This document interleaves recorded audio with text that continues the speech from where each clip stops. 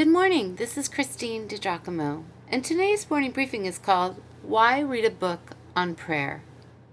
Most people do not pray with authority. Most people do not even know they have authority and power to access when they pray. So here's the scoop, Christian. At the end of Jesus' earthly ministry, he told the people, actually mostly his disciples, to pray for things in his name. In his name there is authority, to be sure, but in his name there is also power.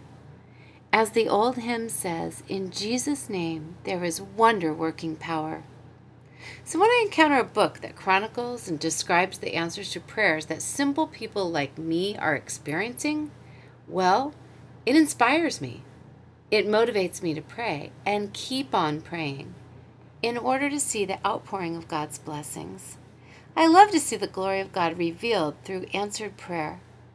Look what the Lord has done should be trumpeted from our lips as people of faith seeking the hand of God to move upon our lives. As his blessings overflow into our lives, we become a living display of what only the Lord can accomplish on this earth. That's from Breakthrough Prayer, our book. I don't know about you, but I want some of that. So, what are you managing? Which is a nice way of saying controlling in your life, rather than bringing it to God in prayer. Oh, come on, he's big enough. Who have you given up on praying for?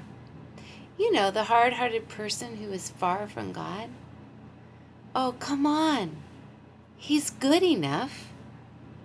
Have you cleared your cluttered mind of thoughts from the slippery slope of sin that only lead you to compromise? Have you taken those thoughts and confessed them to your Lord?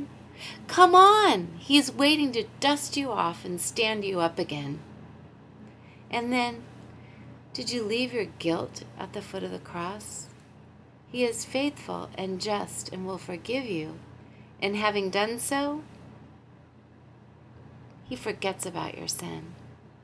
Hey, have you opened the floodgates of joy in your life by counting your blessings and giving thanks to God?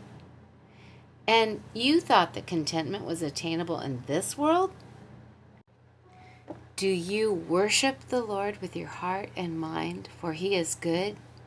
It is right to give him thanks and praise. All of these are elements of prayer, conversing with our Father in intimacy, for all is of grace. I challenge you to get up 15 minutes earlier each day. Just 15 minutes. Spend 5 to 7 minutes reading your Bible or these morning briefings, and then spend the rest of the time praying. But my mind wanders. I get so easily distracted, you say. I know. I understand. For that reason, I recommend writing out your prayers. If you want to feel a little more complete in your prayer time, then perhaps you would want to use a prayer plan. I like writing A-E-C-A-T down the left side of my lined paper, leaving a few lines between each of them.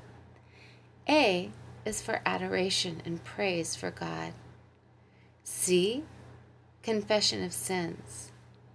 A, ask him to meet the needs of others and yours too. And then finish with T, thanking him as you name the blessings in your life. Now don't forget to ask for God's favor. It is the desire of his heart to pour out his blessings on you as you walk closely next to him, as you will follow what he has asked you to do. In the business, we call this obedience. His favor on your life converts to blessings in your life, and nothing can replace the blessing of God upon his people. All the human talent, cleverness, church growth methods in the world can never compare with the invisible but very real blessing of God. The Lord bless you and keep you. The Lord make his face shine upon you and be gracious to you. The Lord turn his face toward you and give you peace. That's from Numbers chapter 6. Amen.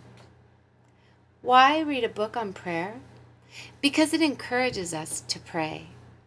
It reminds us of the faithfulness of a most loving God toward a people who seeks to honor him.